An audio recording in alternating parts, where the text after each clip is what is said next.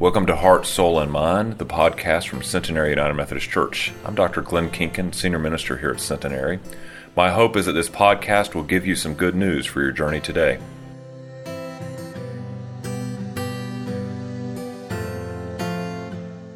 And while they are coming down front, if you want to open up your Bible that you brought with you to Luke chapter 9, or if you forgot yours, or if you're using a Bible app, either one, there's a Pew Bible in front of you as well. Luke chapter 9, verses 28 through 36 is where we'll be reading this morning.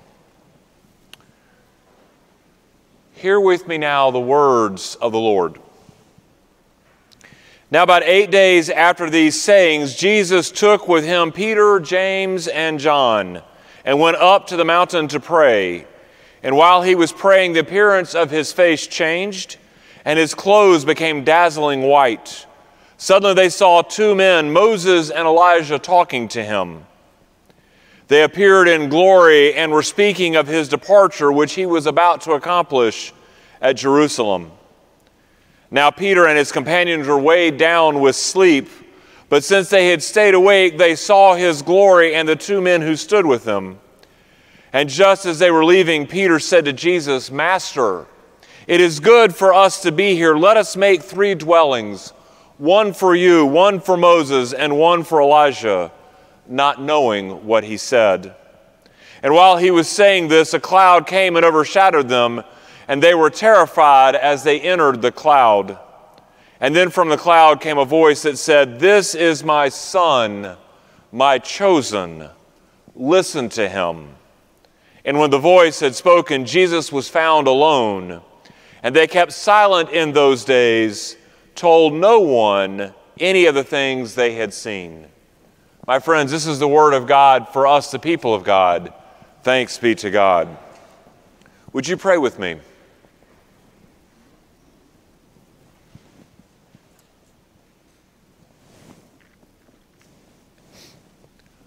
Almighty and gracious God, as we hear your word read and proclaimed, as we leave our petitions at your altar, as we sing your praises and hear your heavenly voices echo in this chamber,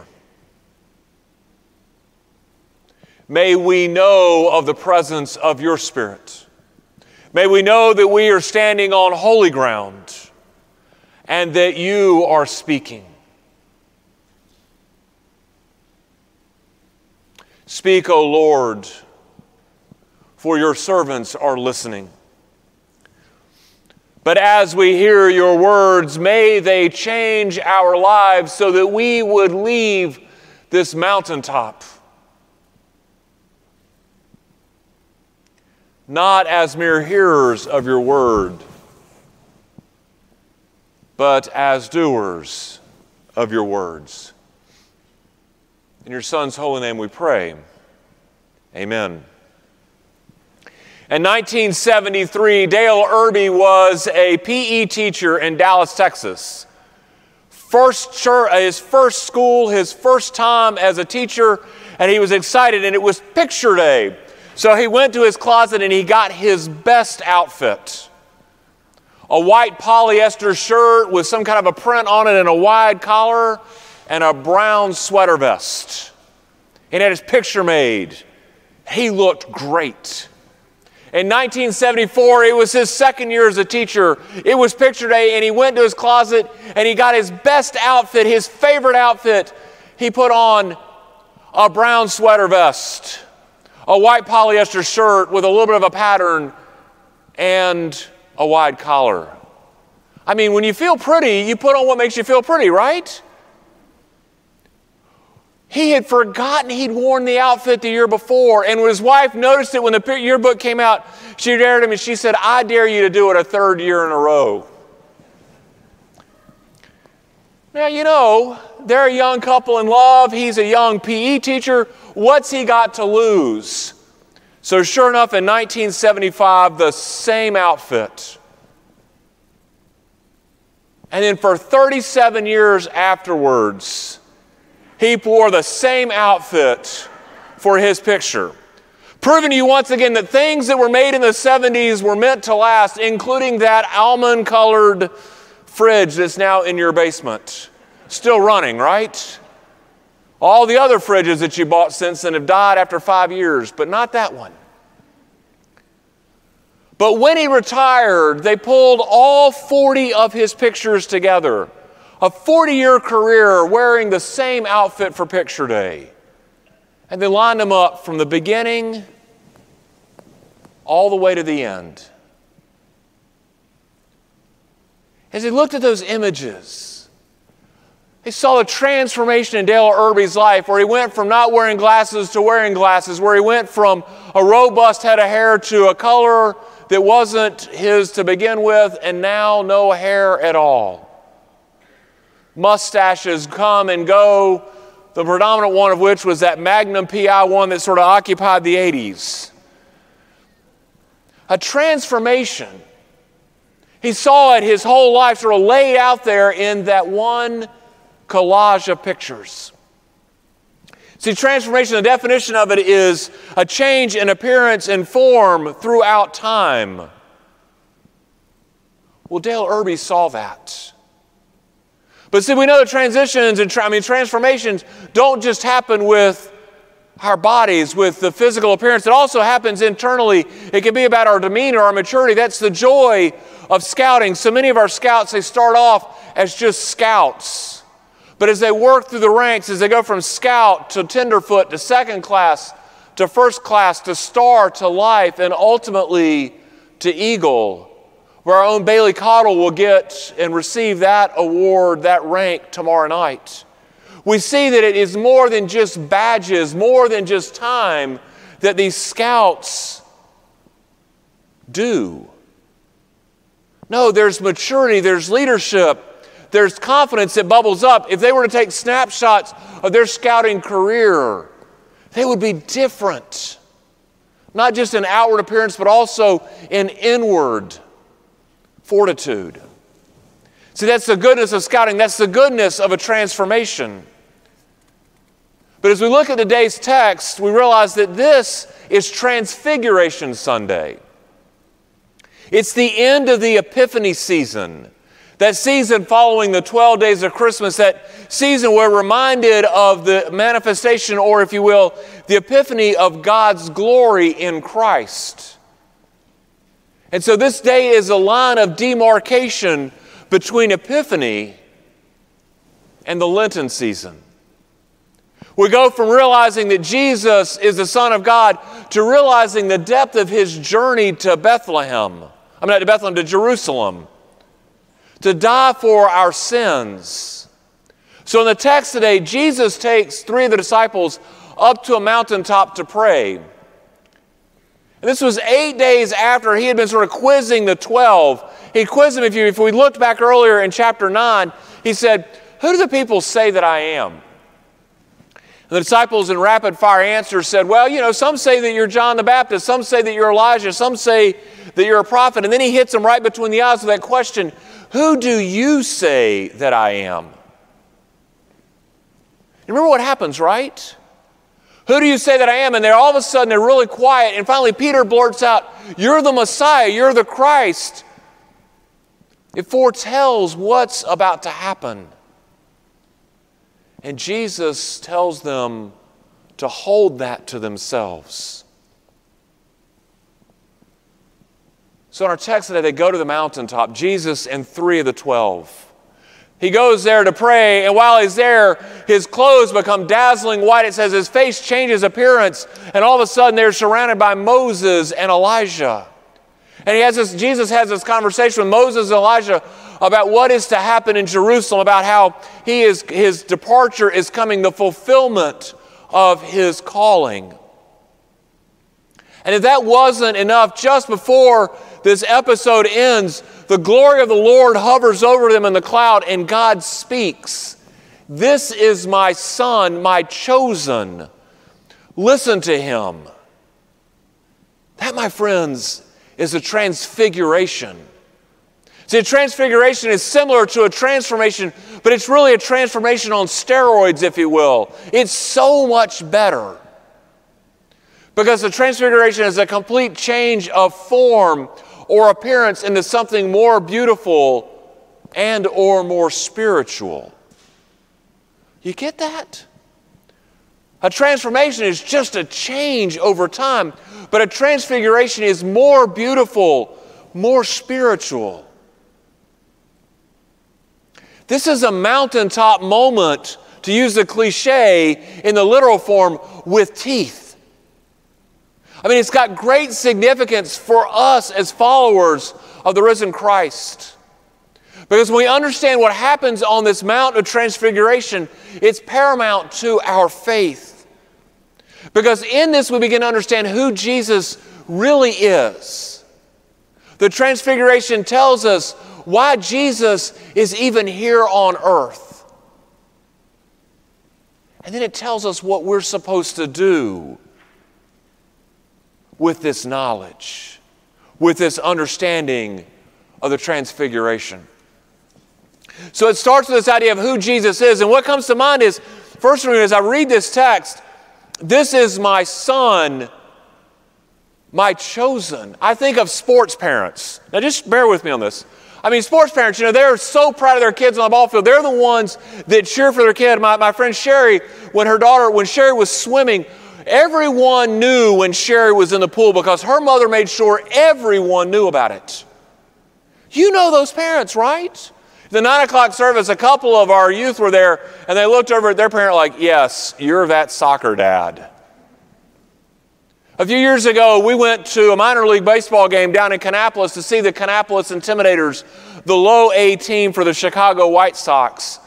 And we sat in a section that, well, let's just say that over here to our right were all the players' girlfriends. That's an education in its own right.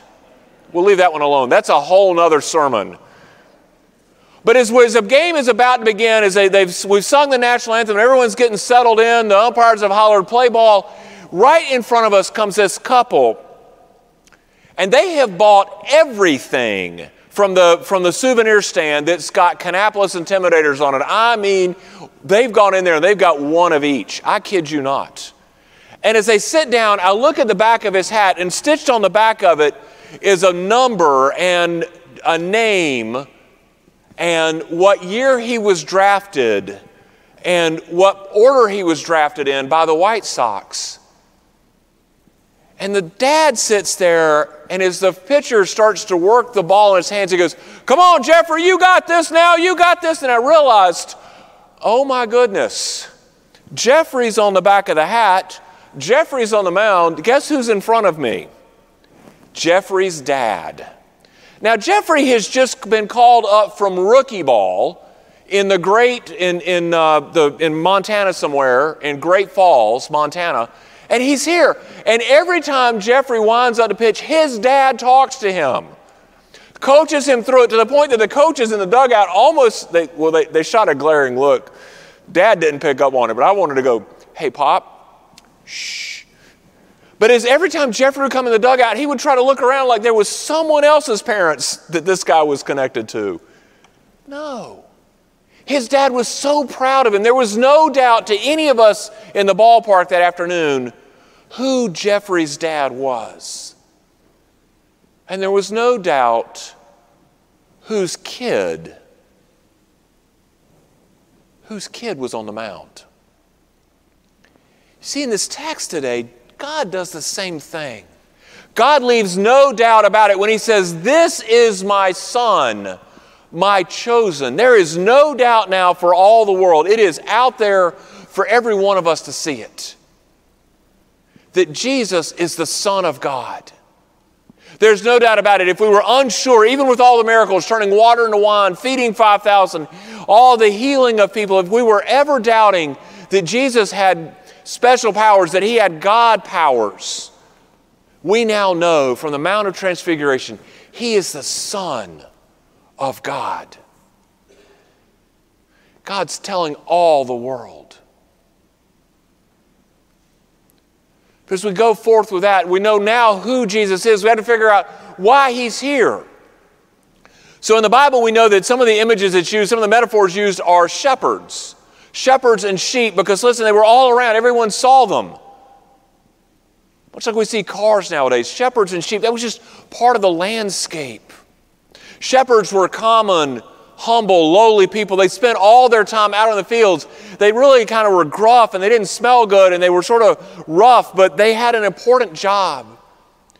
See, the sheep that they watched, they needed guiding. They were easily lost, and when they got lost, one of the shepherds would have to go find them.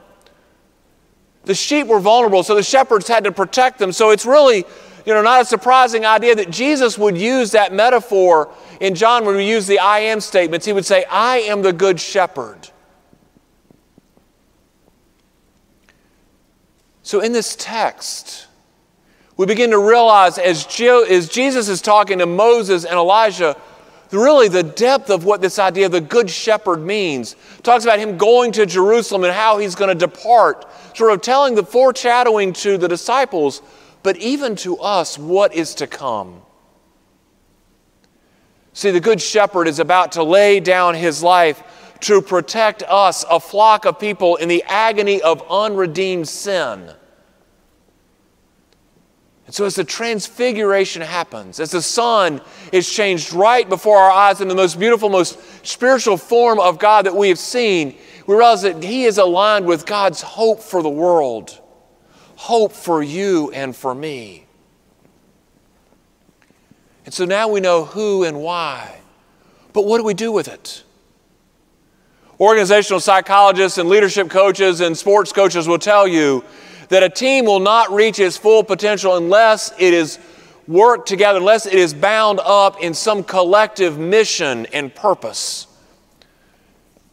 And so in a sense, for an organization or a team to reach its potential, it's got to be transformed from individuals, but coalesced into that one unit.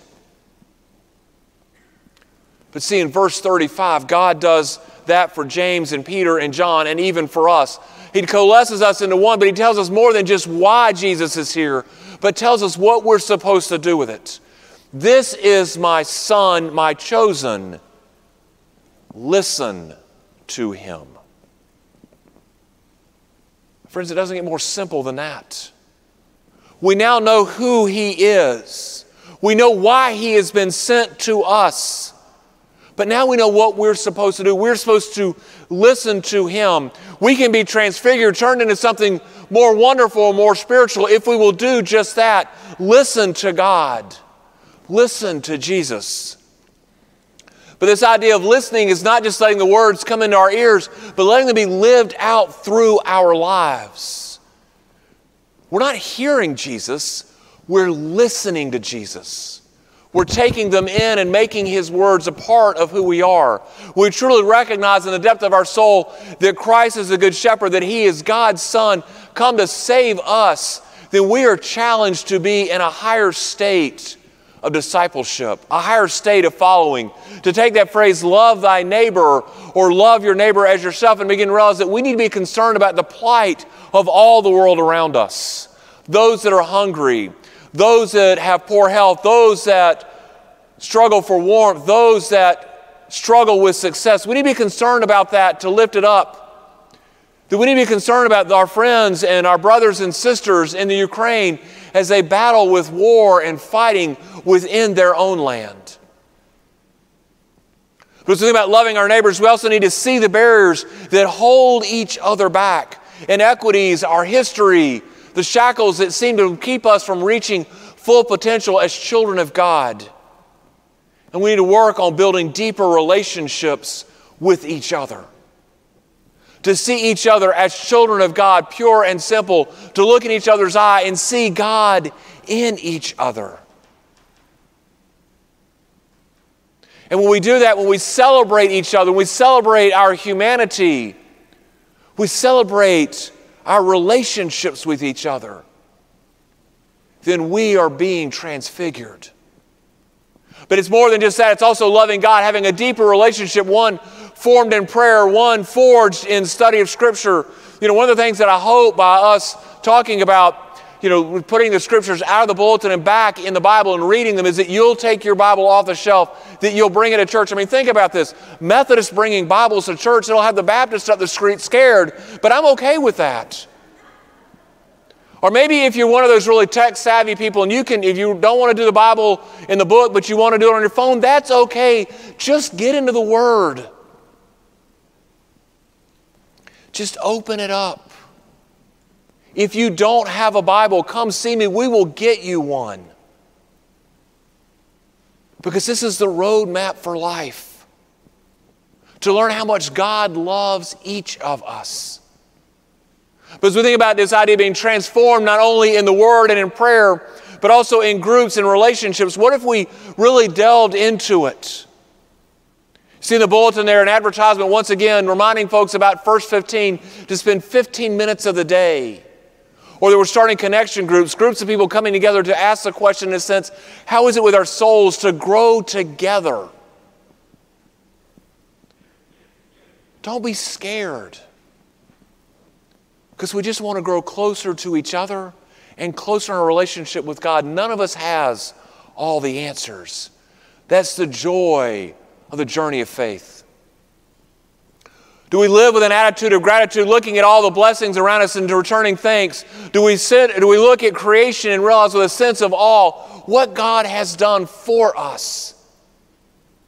Do we use our lives to change the world, to transform the world around us one day at a time?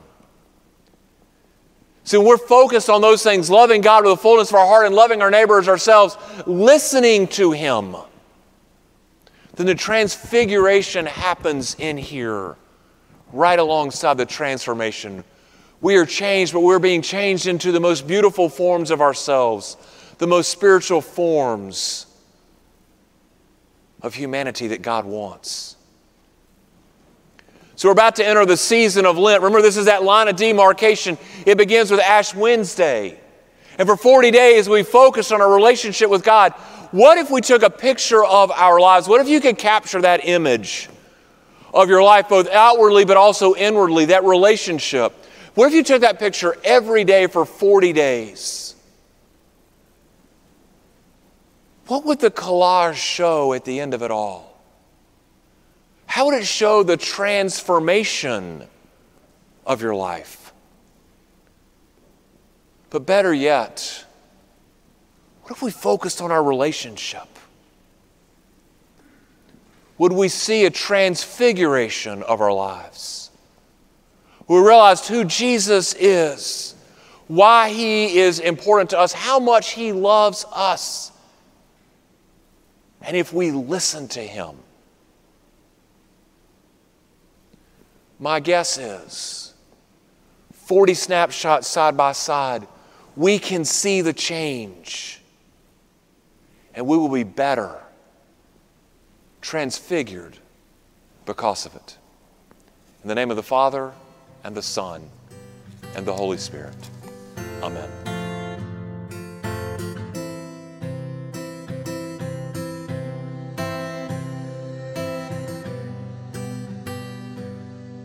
Thank you for listening to Heart, Soul, and Mind, the podcast for Centenary United Methodist Church. We hope that you will consider joining us for worship on Sunday mornings at 9 or 11 a.m. Blessings.